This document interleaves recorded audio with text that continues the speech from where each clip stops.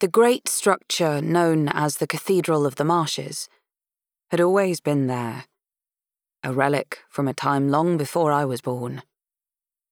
It was a magnificent building, a decayed, shimmering beast rising out of the reeds and water like a shed snakeskin. It had been closed off with barbed wire and starkly painted signs for as long as I could remember, the panes of glass as slick as scales, growing slowly more opaque as the years went on. We spent every summer on the beach overlooking it, my mum and my brothers and I, all 6 of us packed into my grandmother's old art studio, makeshift beds on the floor for the youngest ones, tents outside for the oldest, the crackle of salted driftwood rising from the campfire outside. As we grew older, slipping into our teens, my various brothers invited their friends too, more tents popping up like mushrooms outside, pegged deep into the sand. On the summer of my 15th birthday, we descended upon the studio, my older brothers Tom and Samuel coming from jobs and universities, my mother packing the Mini and transporting Henry and Jack and me amid countless tins of food.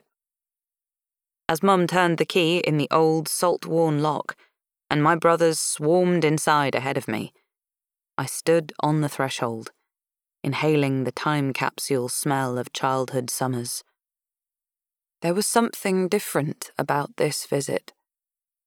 It felt like an ending, or a beginning. 1,000 possibilities that might just as easily become missed opportunities.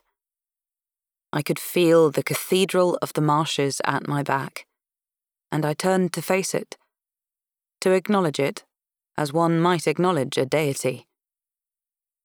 My brother's friends arrived later in the evening, around the same time as 1 or 2 of the local kids tended to drift towards our campfire, the moon bathing the sea in silver luster.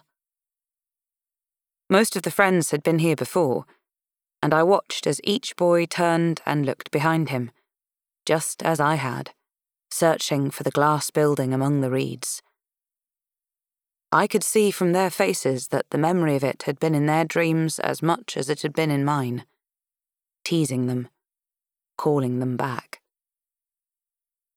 I had known many of these boys for years, but tonight they felt like alien creatures to me, so unlike my 4 brothers. They each had their own musky scent that I'd never noticed before, fragrant and intoxicating.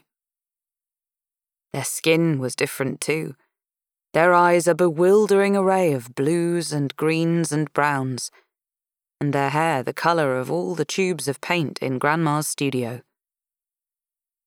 I never invited a friend to stay.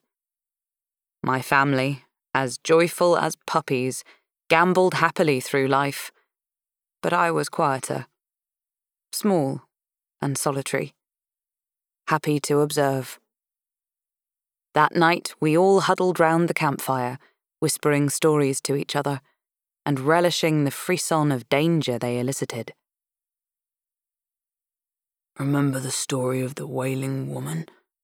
my brother Henry said, his voice hushed and expectant. Of all my brothers, he was closest to me in age. This year he had brought a new friend, a boy called Elliot. "The wailing woman?" Elliot asked, a hint of skepticism in his voice. "Nobody knows who she is, but people used to hear her screams coming from the cathedral. It sounded like someone being tortured." "That's a load of rubbish," Tom said. "It was probably just a deer or a barn owl." "There was a witch lived there," Jack, my youngest brother, whispered, his voice full of awe. "An old woman. She set traps and poisoned the water, and if you had a baby that needed getting rid of, she would help you. For a price." His words spilled from him in breathless excitement. "One of the village kids told me she could turn herself into mist." "I think they were joking," Tom said, his kind voice earnest. As the evening grew darker, the new boy sat down next to me.